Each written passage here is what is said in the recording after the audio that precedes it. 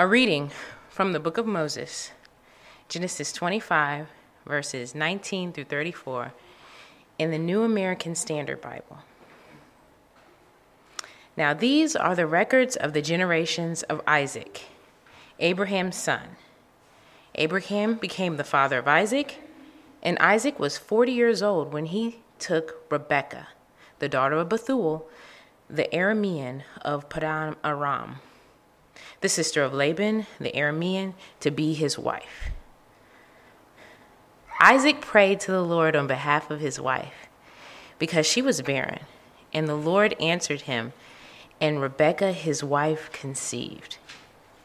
But the children struggled together within her, and she said, "If it is so, why then am I this way?" So she went to inquire of the Lord. The Lord said to her, "Two nations are in your womb, and two peoples will be separated from your body, and one people shall be stronger than the other, and the older shall serve the younger." When her days to be delivered were fulfilled, behold, there were twins in her womb. Now the first came forth red, all over like a hairy garment, and they named him Esau. Afterward, his brother came forth with his hand holding on to Esau's heel. So his name was called Jacob. And Isaac was 60 years old when she gave birth to them. When the boys grew up, Esau became a skillful hunter, a man of the field. But Jacob was a peaceful man, living in tents. Now Isaac loved Esau because he had a taste for game, but Rebekah loved Jacob. When Jacob had cooked stew, Esau came in from the field, and he was famished. And Esau said to Jacob, "Please, let me have some of that red stuff there, for I'm famished." Therefore his name was called Edom. But Jacob said, "First, sell me your birthright." Esau said, "Behold, I'm about to die, so of what use then is this birthright to me?" And Jacob said, "First swear to me." So he swore to him, and he sold his birthright to Jacob. Then Jacob gave Esau bread and lentil stew, and he ate and drank and rose and went on his way. Thus Esau despised his birthright. Psalm 119, verses 105 through 112 in the New American Standard Bible. Your word is a lamp to my feet and a light to my path. I have sworn, and I will confirm it, that I will keep your righteous ordinances. I am exceedingly afflicted. Revive me, O Lord, according to your word. Oh, accept the free will offerings of my mouth, O Lord, and teach me your ordinances. My life is continually in my hand, yet I do not forget your law. The wicked have laid a snare for me, yet I have not gone astray from your precepts. I have inherited your testimonies forever, for they are the joy of my heart. I have inclined my heart to perform your statutes forever, even to the end. A reading from the prophet Isaiah, chapter 55, verses 10 through 13 in the New American Standard Bible. For as the rain and the snow come down from heaven and do not return there without watering the earth and making it bear and sprout, and furnishing seed to the sower and bread to the eater, so will my word be which goes forth from my mouth. It will not return to me empty, without accomplishing that what I desire, and without succeeding in the matter for which I sent it. For you will go out with joy and be led forth with peace. And the mountains and the hills will break forth into shouts of joy before you, and all the trees of the field will clap their hands. Instead of the thorn bush, the cypress will come up, and instead of the nettle, the myrtle will come up. And it will be a memorial to the Lord, for an everlasting sign which will not be cut off.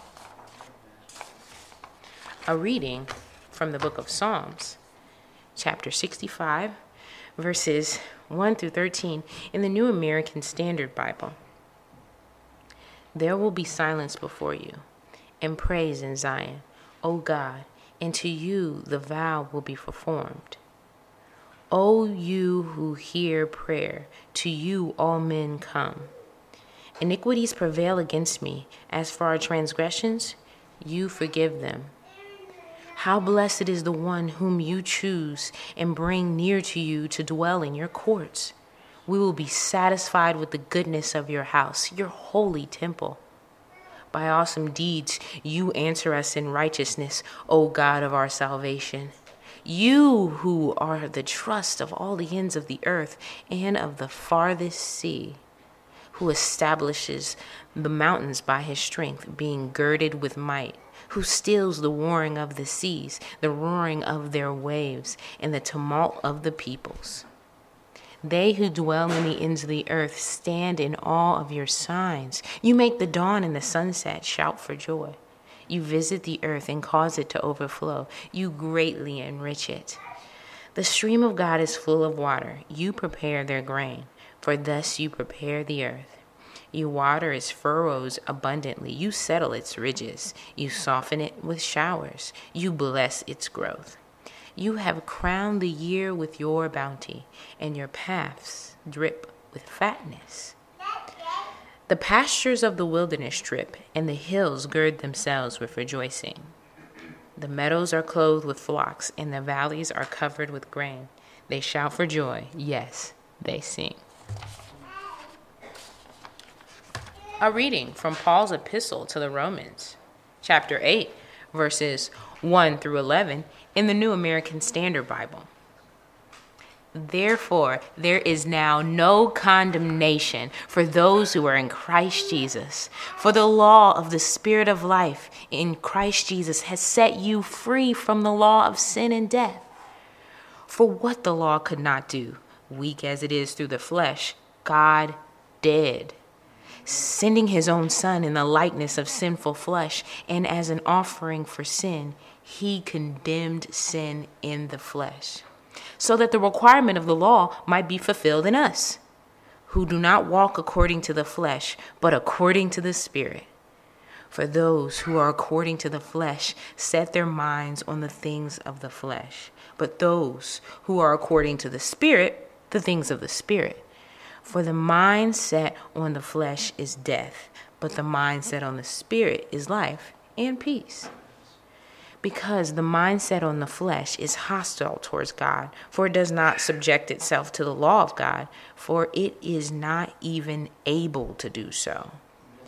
And those who are in the flesh cannot please God. However, you are not in the flesh, but in the Spirit, if indeed the Spirit of God dwells in you. But if anyone does not have the Spirit of Christ, he does not belong to him. If Christ is in you, though the body is dead because of sin, yet the Spirit is alive because of righteousness. But if the Spirit of him who raised Jesus from the dead dwells in you, he who raised Christ Jesus from the dead will also give life to your mortal bodies through his Spirit who dwells in you. A reading from the Gospel of Matthew, chapter 13, verses 1 through 9, and verses 18 through 23 in the New American Standard Bible. That day, Jesus went out of the house and was sitting by the sea, and large crowds gathered to him. So he got into a boat and sat down, and the whole crowd was standing on the beach. And he spoke many things to them in parables, saying, Behold, the sower went out to sow. And as he sowed, some seeds fell by the road, and the birds came and ate them up. Others fell on the rocky places, where they did not have much soil, and immediately they sprang up, because they had no depth of soil. But when the sun had risen, they were scorched, and because they had no root, they withered away. Others fell among the thorns, and the thorns came up and choked them out. And others fell on the good soil, and yielding a crop, some 100-fold, some 60, and some 30. He who has ears, Let him hear. Hear then the parable of the sower. When anyone hears the word of the kingdom and does not understand it, the evil one comes and snatches away what has been sown in his heart. This is the one whom the seed was sown beside the road. The one whom seed was sown on the rocky places, this is the man who hears the word and immediately receives it with joy. Yet he has no firm root in himself, but is only temporary. And when affliction or persecution arises because of the word, immediately he falls away. And the one whom the seed was sown among the thorns, this is the man who hears the word, and the worry of the world and the deceitfulness of wealth choke the word, and it becomes unfruitful. And the one whose seed was sown on the good soil, this is the man who hears the word and understands it, who indeed bears fruit and brings forth some 100-fold, some 60, and some 30. This is the word of the Lord.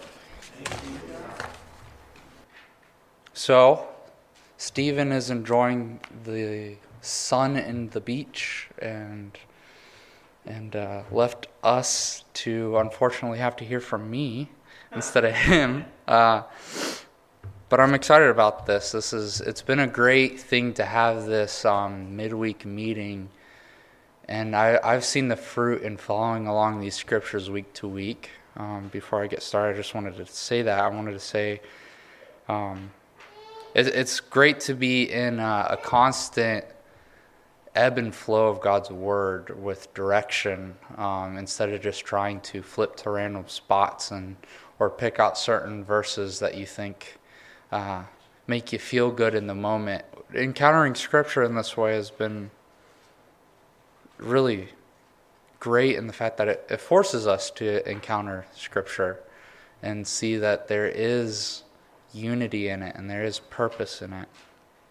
I'll start with a brief introduction or outline, but first I'd like to start with prayer. So if you'd pray with me. Lord, you are so great to us. You are the planter who plants the seed. You're the farmer who tends it. You're the one who brings the rain and waters it. The one who lifts the sun every morning to cause growth. And you're the one who sends laborers into the field for the harvest.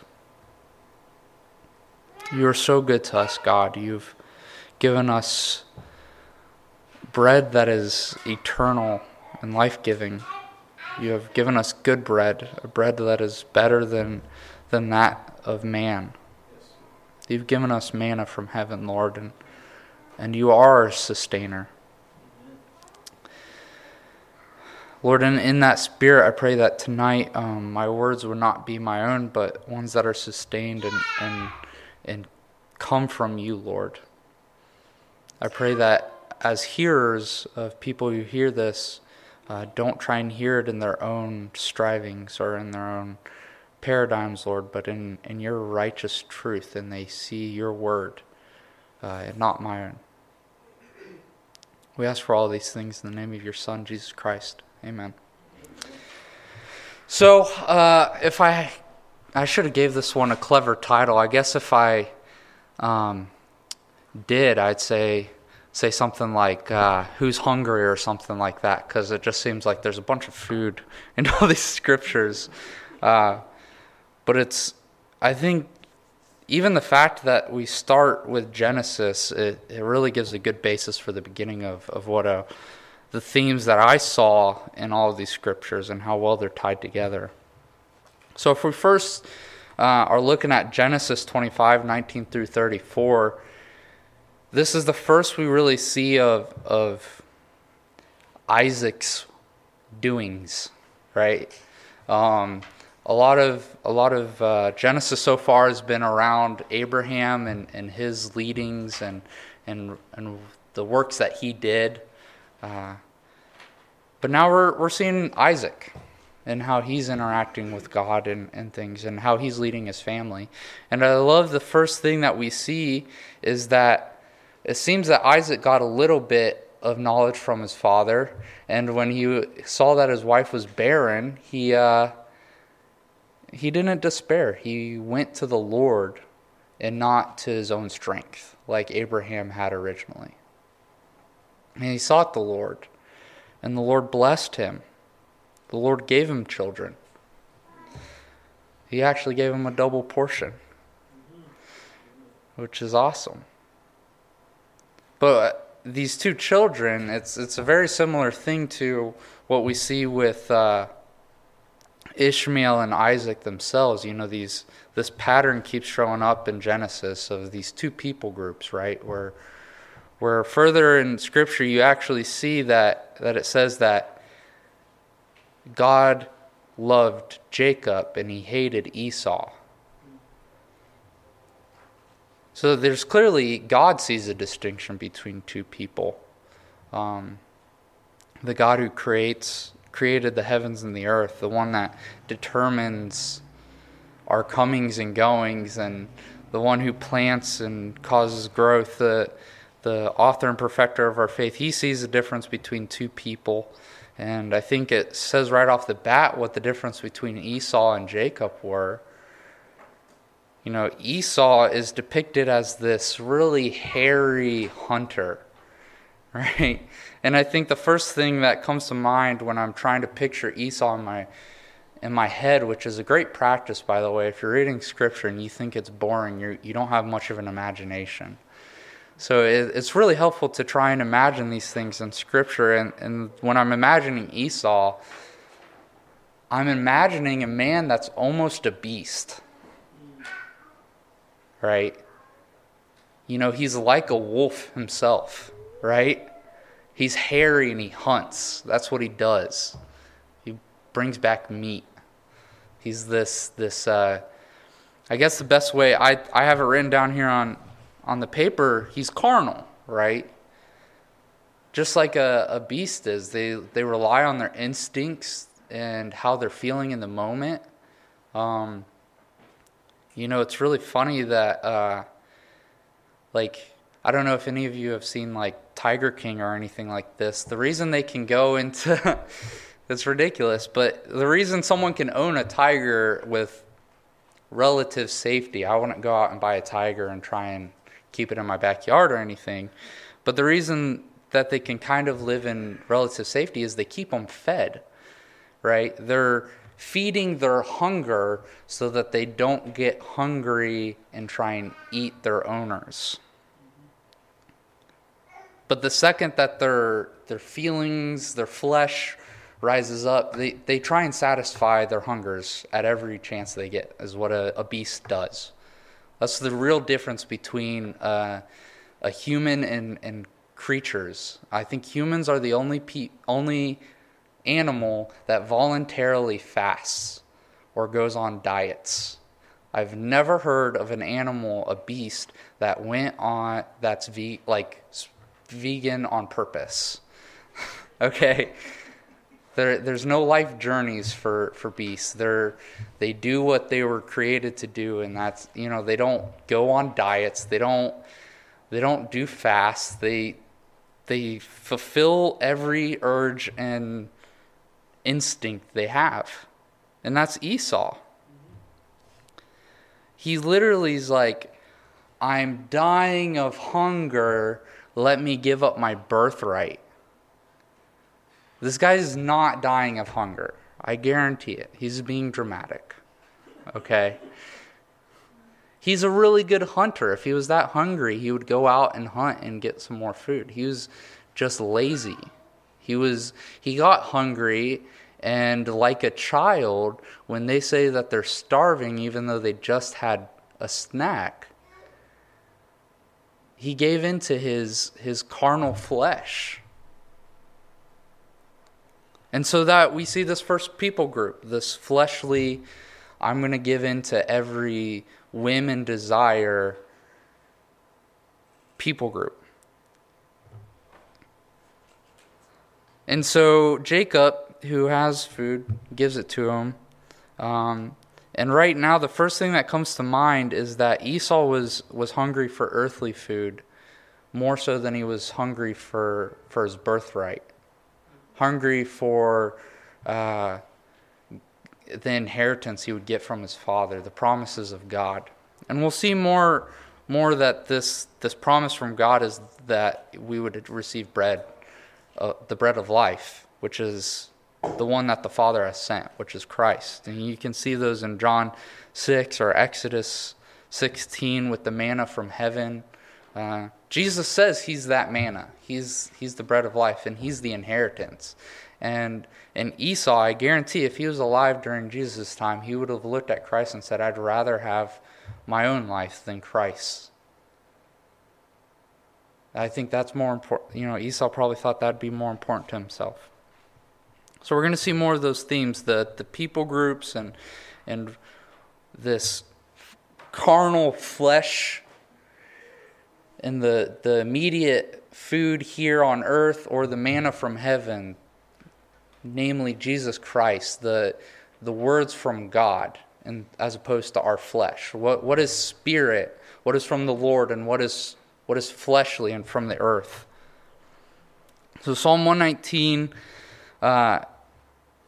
We see a couple great themes. One is that comfort comes from God's words.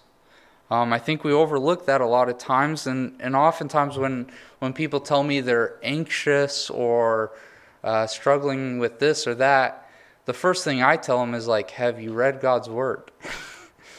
Have you reminded yourself of the promises God's given you? Because even, I do the same thing. I struggle with that all the time, where I forget what God said. And the second that I start to read his word, I'm reminded of what his promises were and are.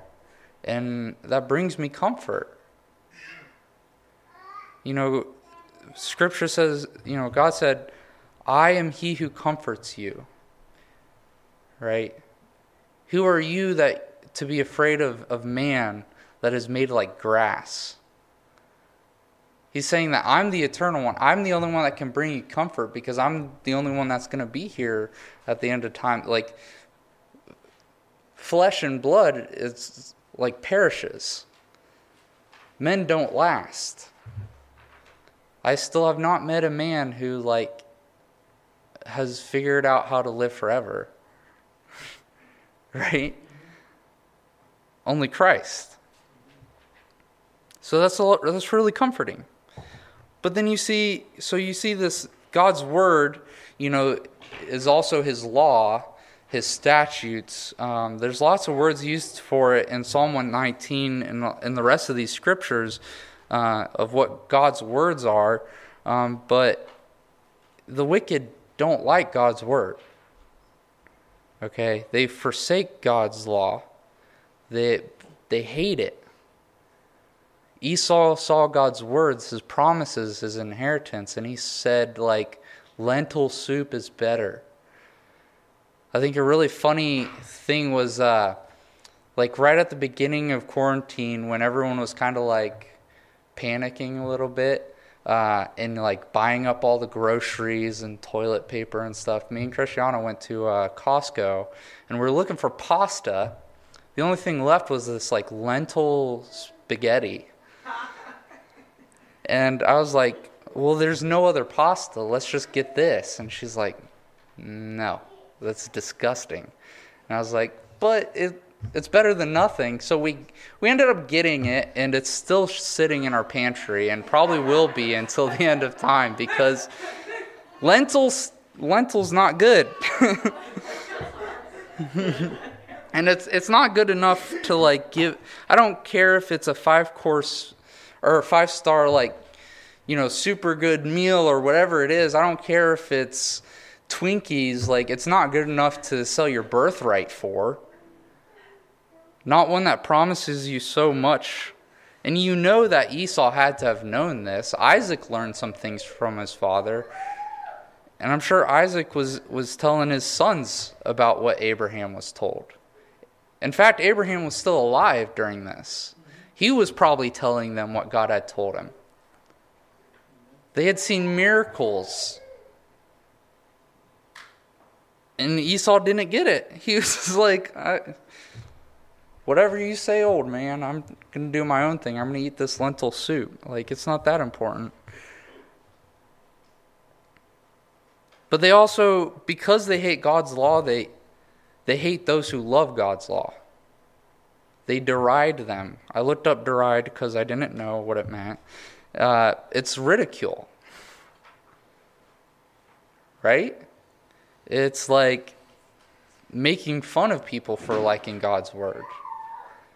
I'm sure Esau in the moment was like, okay, Jacob, like, yeah, I'll give you the birthright. He definitely thought he was getting the better deal. Like, I don't know if you guys know much about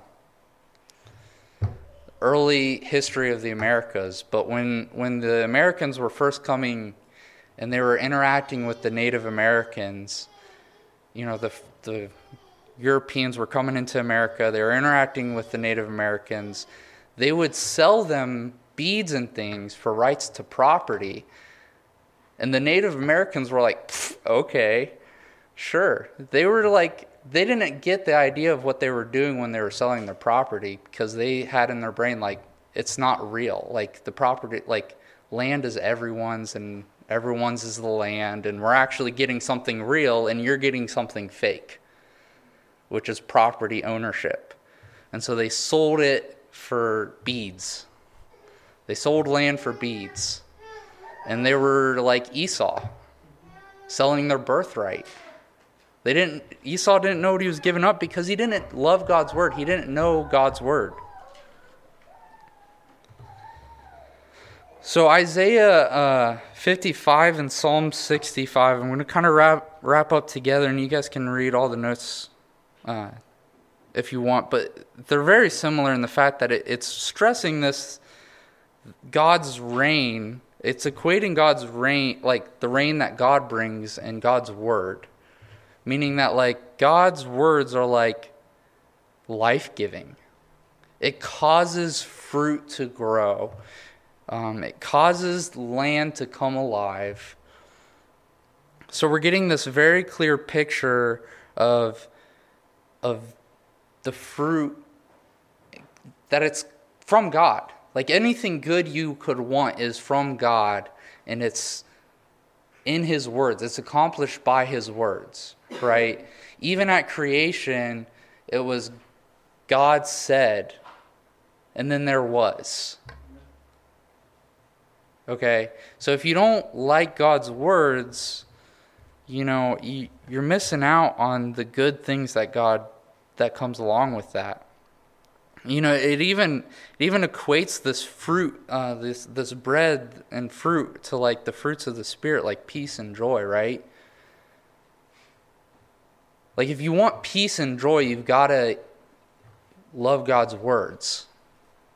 Like, you can't have peace and joy without reading the Bible once in a while, without living in God's word, loving what He's saying, His commandments, right? Like, you're not going to be at peace if you're going around breaking the commandments all the time. If you're committing adultery, you're never going to be living in peace.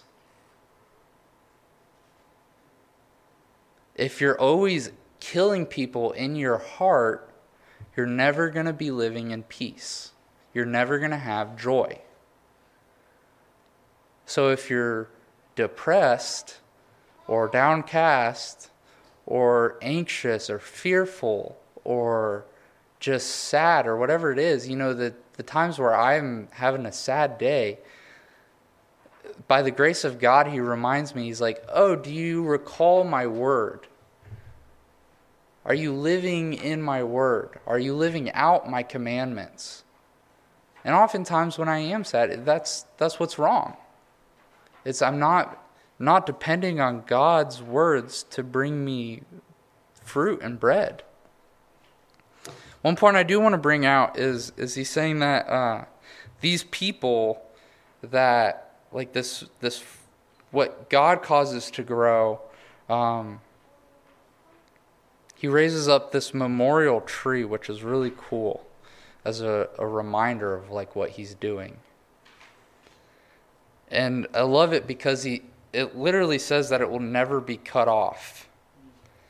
And if you know Scripture, Matthew 3:9-10 came to mind, and he's talking to the Pharisees, and he's like, those who don't bear fruit will be cut off.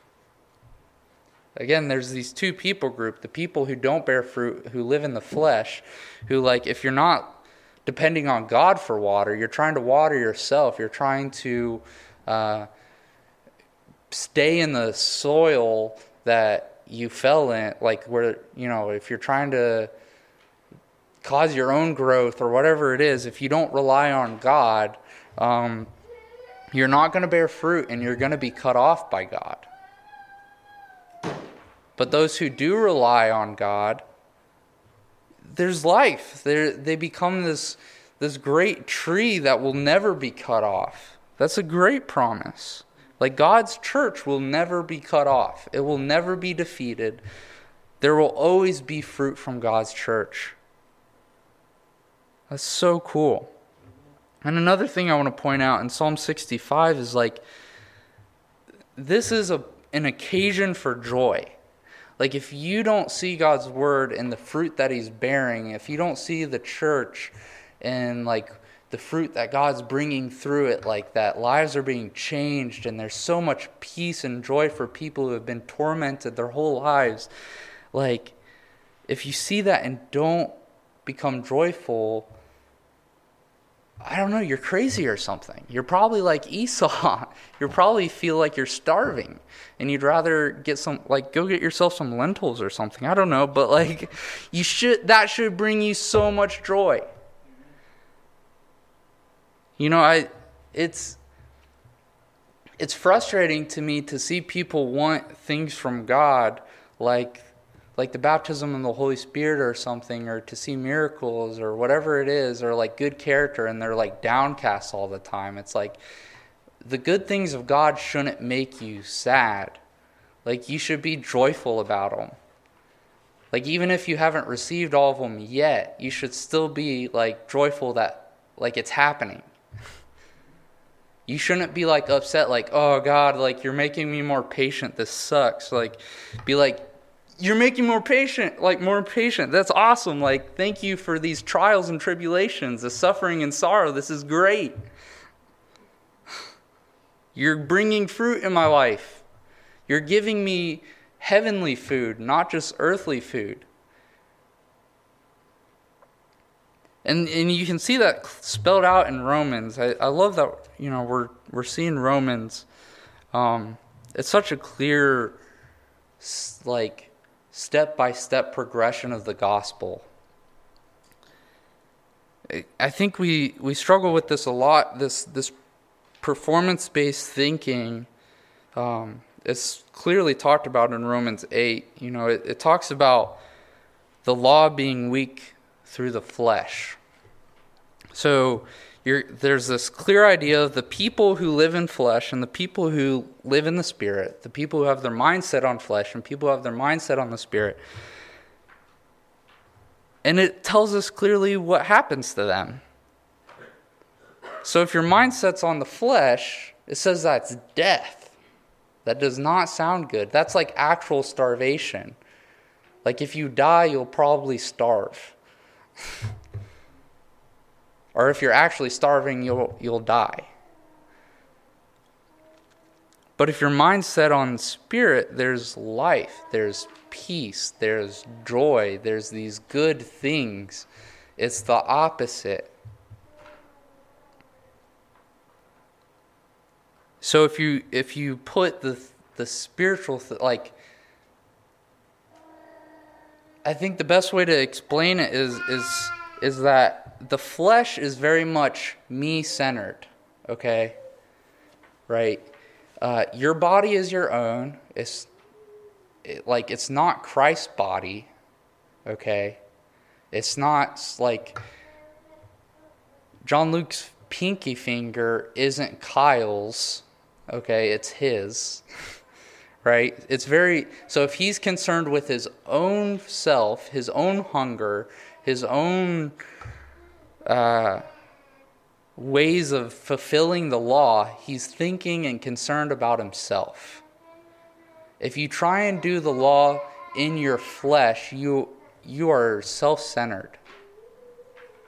But if you try and do it through the Spirit, you are Christ-centered. Okay, you know that you're relying on something else. Right? The thing about the whole manna from heaven, the bread of life, when we go on to read,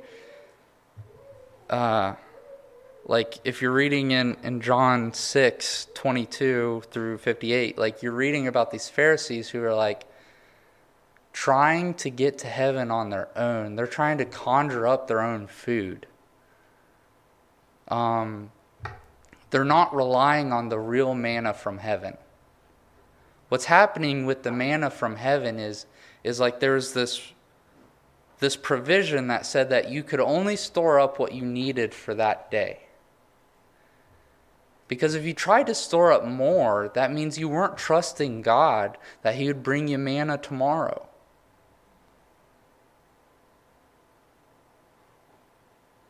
Every time us as Christians, we rely on God for salvation, but then we try and live out the rest of our Christian life through good works and our own striving, saying, I got to do this, I got to do that, I got to stop sinning, but you don't rely on Christ's blood for that. You're not trusting that He can do it. You're trying to conjure up your own bread. You're trying to get your own lentil soup. You're trying to rob God of His glory is what's happening. And so that leads to, like I said, the first thing is this, it leads to, when you try and do the law through your own flesh, it leads to performance-based thinking or Pharisaism, right? This idea of performance-based, like, I can live out the law under my own strength. But then it also, you see in Romans 8, that you will fail. You will not live up to God's standard under your own strength. The Pharisees only were able to remain in performance-based thinking because they made up their own standards. They threw away God's standards. But if you're really trying to live up to God's standards, you will fail. And that leads to licentiousness, which is apathy. You stop caring about God's law and His standards because you'll never fulfill it. You say, those are way too high a standard. You're like the rich young ruler, like that's too great of a price. It's like, see, I've lived up to my standard, and then Christ's like, got a higher one for you. And He's like, that's too much, I'm out. I'm never going to try it because I know I'm going to lose the second I start. It's quitting the race before it even gets started. But the thing is the only way you would ever finish the race is by relying on God, and that's just the way He likes it. He's God. Of course, the only way you can live up to God's standard is by God's help.